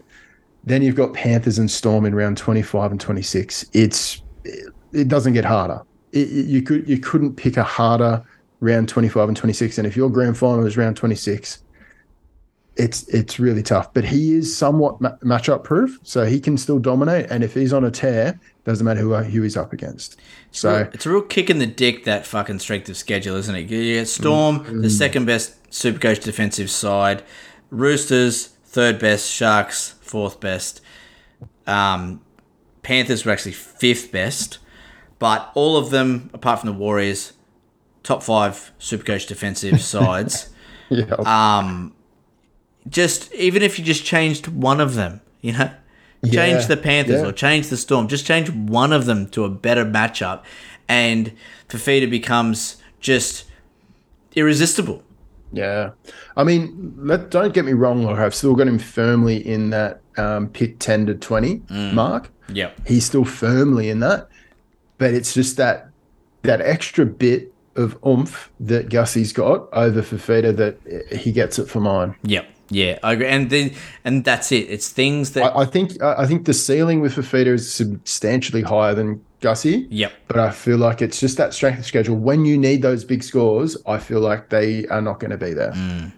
It's things that make you go, and no, it is. And look, if you're a believer in what Fifita's going to put down, and you feel like it's going to be another 2021 season. Back your gut. Go with your gut. With your gut. Back your gut. Honestly, you need to back yourself. Mm-hmm. Yeah, no doubt. I think he has a big season, and probably going to be up around that high 60s, 70s, maybe an above 70 throughout the season. But yeah, he's going to come up against it in your Supercoach finals, and that's the thing. Like when you're in your Supercoach finals and you're watching Dave Fifita come up against the Panthers when you need a win, and if you lose, you're out. And you're going, why the fuck did I spend a first round pick on this cunt? Those are the things you've got to think about. Do you know what I mean? Like you've got to take your mind to that sort of scenario and go, right, is it worth it? Or do I just try and let him slide? And if he's there sort of mid round 2, late round 2, that's value. I'll take him there. It's those little things that are going to make the big, those big decisions are going to make the biggest effects when you need the wins the most. So, yeah. All right, bro, big balls. Calls. What are you doing? I'm going to go Liam Martin, 60 plus. I do like this. To do that, he needs to put 7 on his average from last season, which was a 53. I think he does that in his sleep. I think there's going to be a lot more attack funnel down his edge. I feel like he's going to be better for the run in State of Origin, better for the run with the Kangaroos. Like everything is just going to like feed into massive uplift in his output this season. Yep, he's a big boom candidate, isn't he? He is massive. I was actually toying. I'm going to actually bump it up. I'm going to make it a big ball score. I'm going to make it 65. Oh, because I genuinely think he can put 12 on his average. Yep, that's good. And that is a big swinging. Actually, and I'm going to change your boom to fucking Liam Martin. Fuck off Mitch Barnett, who I think is a boom as well. I still think he's more of a sleeper than a boom. Liam Martin, that's a boom. Yeah. I like that. Yeah, that's good, bro. Yeah. I'm going to go Gussie 75 plus. So that is going to be a 9-point increase in his average. Now, a safe call is 70 plus. I think he does that in his sleep, but it's not the tiny testicles calls, is it? It's the big balls calls. So let's fucking put 75 plus on Gussie's nose. Up for a big one here. And we are going to go head-to-head here. Gussie versus IPAP. So every rub we go head-to-head. We pick two players that we're going to think average pretty similarly. And it's Gussie for me and IPAP for you. I think that's a really good matchup. Obviously, some regression for IPAP and obviously a bit of an uptick for Gussie. Going to be interesting. It goes against my betting strategy for the last 5 years. My main betting strategy is don't bet on either the Tigers or the Dragons to do anything, either win or lose. Because you bet on one, they'll fucking do the other, no matter what. Or they just play out the most stinking game against the Titans. He's a different breed, this IPAP, though. He is. I do think that there is something else with the Tigers this season. Something's going to click, I think, with Appy. I feel like there's a number of clubs that are really, really on the uptick. And he's just special. He's just a special player. Like, I wasn't huge on him. At the Warriors. I wasn't huge on him at the start, and then I started diving into the stats, and I was like, most of these stats and most of the ranks that he's leading are to do with effort areas. Yeah. Tackles, run meters, runs. Do you know what I mean? It's not like he's getting these points from, 40 over the line, 40 offloads and line breaks and try assists. It's all from gutsy work. And the tough stuff. He actually enjoys playing front row forward more than edge back row. And that's an easy thing to replicate because that's who you are. That's your DNA. Yeah. That's his DNA. That's who he is as a player. So, yeah, I'm not going to... do I think he's going to average 79? No. But am I going to doubt him? No. We did that last year. He is more than capable of doing another 79 season. 100% or even going further. Yep. It's a good matchup. Good matchup. All right, bro, let's get into some questions from the rubbers. Excuse me. I'd like to ask you a few questions. You want answers? You know the question. Are these really the questions that I was called here to answer? I'm Ron Burgundy. We'll kick it off with some questions from Facebook. Now we've got top pick from Wilton, Alyssa Katoa, Lucy Leilua, and CHN. Each has some job security minutes concerns. So who would you take so we're obviously looking at our bench here probably, like maybe your first pick on your bench. Wilton, Katoa, Leilua, CHN. I think I'd take Leilua there just in case he gets off. Because he's the best player there. And you know he's going to go straight into that left edge back row spot. I think yes he does, but God, there's going to be someone's going to be sharing minutes with Lukey when he comes back. So that's my concern. And he's not as big a swinging dick as like Nanai. I think. Yeah. Not as Nanai, no. Look, that's a really tough one, man. It's Wilton. It's Wilton or Leilua for me. Yeah, I think Wilton's the better stash, to be honest. Because I think this season will be the pretty much the end of Graham. Yep. Yeah, and you'll know more about Wilton and the Graham story as the off-season or pre-season progresses. But yeah, it's out of those two guys for me. Be interesting. Good question. Really good question. Who would win in a punch-up? Prime Michael Clark or prime Karl Stefanovic? Clarkie's... I love this. Mate, Clarkie's an old Westie. Played footy. I think he would definitely be able to throw him. I think he punched seven shades of shit out of Carl. Yeah. I feel like Carl would have a few nice little quips and then he'd get knocked in the jaw and that's all she wrote. Please, Clarkie all day for me. I love these questions though. Yeah.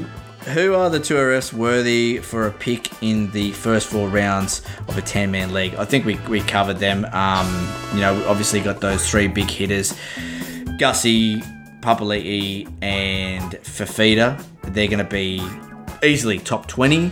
And then in that round 3, picks 20 plus, usually it's probably going to be between picks 20 and 35. You're going to have a run of all those other guys, all those strike edge back rowers, all those really good locks. And so I just think there's going to be a plethora of guys that start fucking falling in those picks. Yeah. I've got one from Patreon. So one of the I've just been answering the questions in Patreon, but I'll ask one that I haven't answered yet. Yep. So Luke asks us, why Gussie over Grant overall? You guys mentioned upside, but Grant cracked the ton 3 times compared to Gus's 2.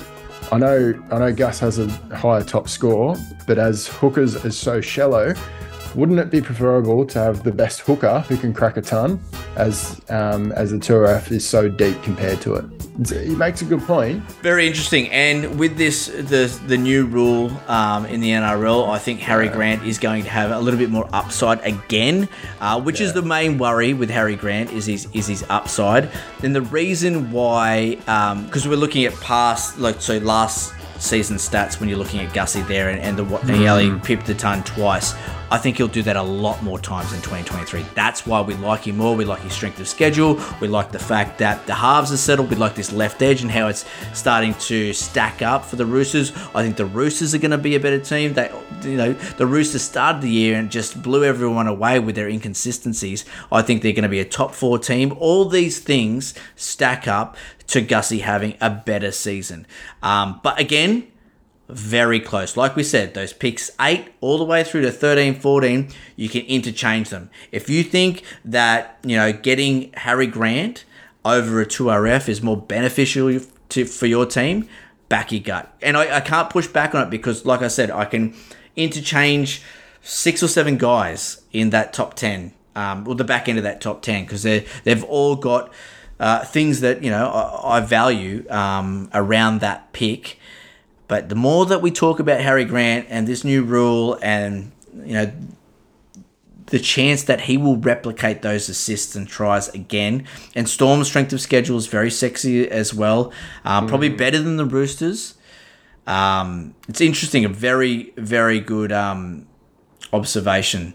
But we do, I think we do have Grant ranked above Gussie, don't we?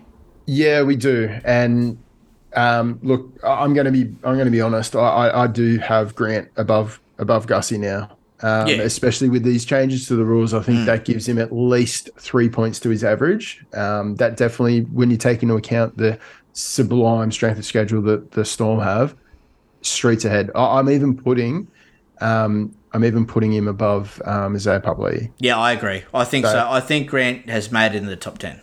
As per the last couple of weeks, at the end of this week, once we do the 2RF and the halfback rankings, we're going to do another recalc of where we have our top 30. So our working top 30, we'll post it up on Patreon, and you guys can tear it to shreds. That's it. And shit like this, where we're talking it out, where questions are coming in and we're talking it through, and that's what we want. This is what we want. I mean, like there's been player movements, there's been rule changes, there's been rule clarifications and shit. Like stuff's going to be happening all the way through the season. So it's a fluid list. Yep. So definitely point us out if you feel like something's a little bit awry, because chances are it's only recently changed. And the other thing, there's a big chance that we've just missed it. Or we've just overlooked it because, we're trying to cover everything. We're trying to cover every strength of schedule, lineups, ranks, Supercoach output, projections. We're literally trying to cover everything. and having a fresh pair of eyes look at something and go, hey, boys, have you thought about this? Is exactly what we need. So who's that, Luke? Luke, thanks, brother. Luke. It was a fucking very good question. And you've just heard a live update, the top 30. Welcome to the top 10, Harry Grant. Yep. Boom. All right. IPAP or Dave Fifita?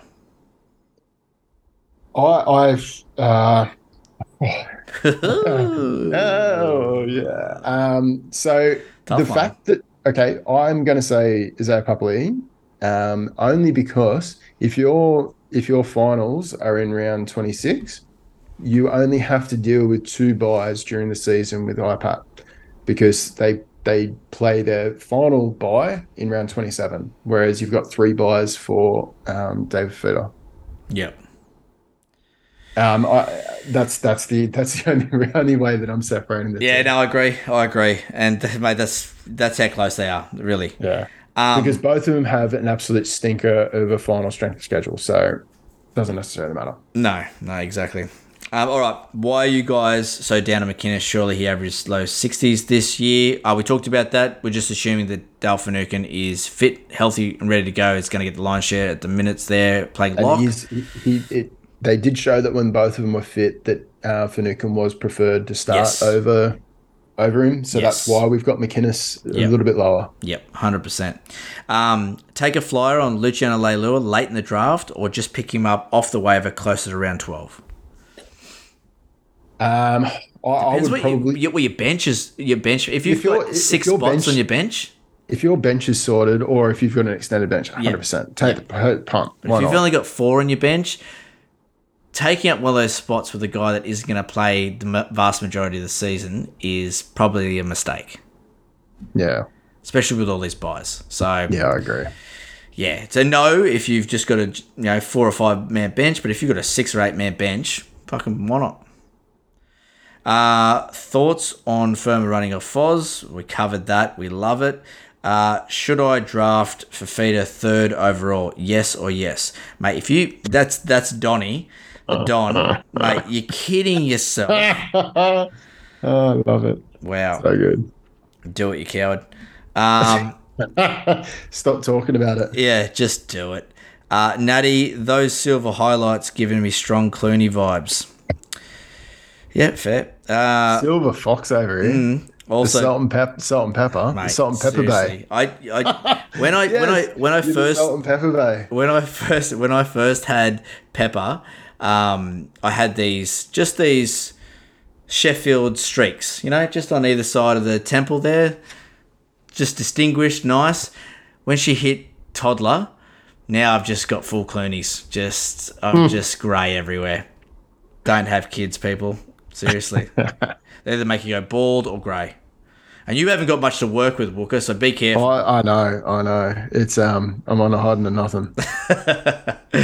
Right. I love these questions that aren't Supercoach. Good. Yes. Good gear. Actually, yes. Let's have a mix of Supercoach and just random fucking questions. It's good. Yeah. Good fun. Love this. Where would you pick Cameron Murray, assuming the grand final falls on their bye round? Hard, bro. Do you just not pick him? I personally, I wouldn't pick him up until round 4. Which means you don't pick him. Which means someone else's problem. Yep. Look, your top 3 picks, I feel like you cannot pick up a player who does not play in the grand final of your league. I agree. 100%. That is it. That is it. Yeah, because you got to back yourself to make the grand final. Yeah, exactly. Because if you get there and you're like, shit, Cameron Murray's been killing it for me all year, and now he's not playing, you're going to kick yourself. You're going to kick your own dick. Yes. Yeah, exactly. I've had that one. I think that's it, bro. Oh, wow. Done. And dusted. Questions done and dusted.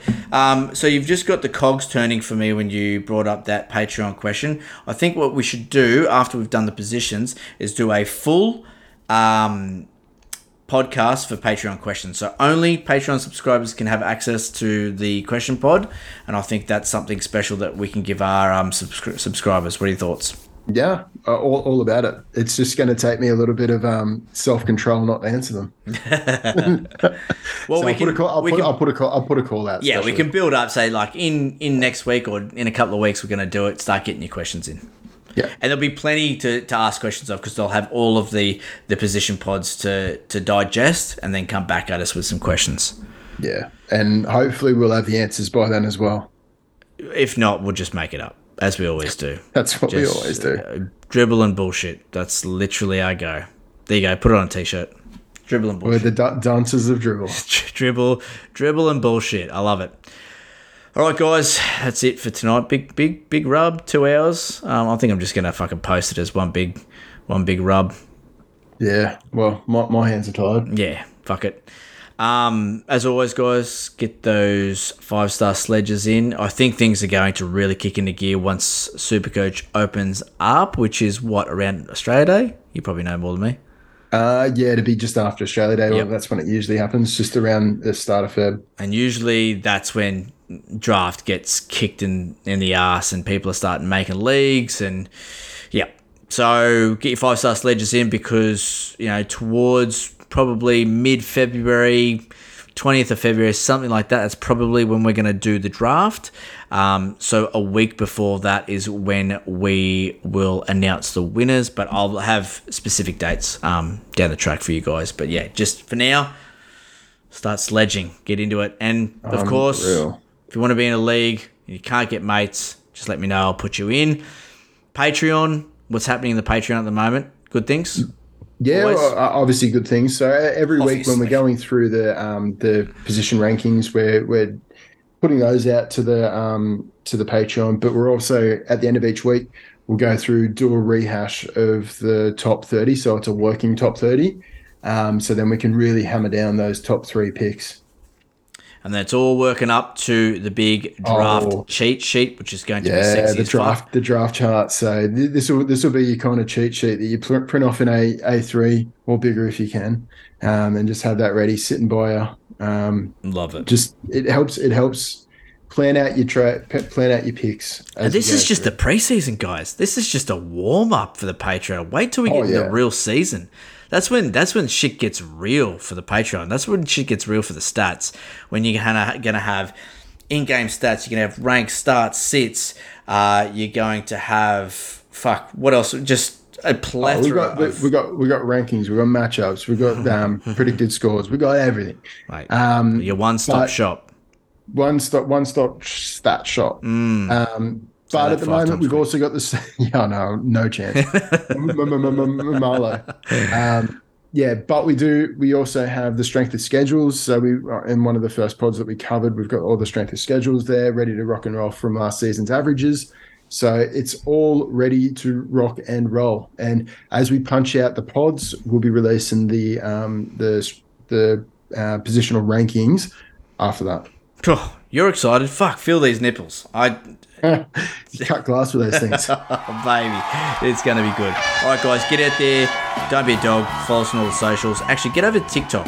Have a look at the Weekly Rubdown on TikTok. We're doing some good fucking things over there. We've got 2 top 5 drafts at the moment that are just going gangbusters. Our first one was our favourite jerseys, and the latest one is biggest NRL hits, which the response we've had from that's been amazing. So we're probably going to do a part 2, part 3 of that.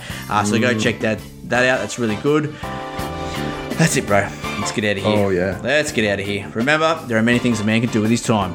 This is better than those things. You're damn right, Wooker. Catch us next round on the Weekly Rubdown. You can take me now. I have seen it all. Get that India. Ta-ta!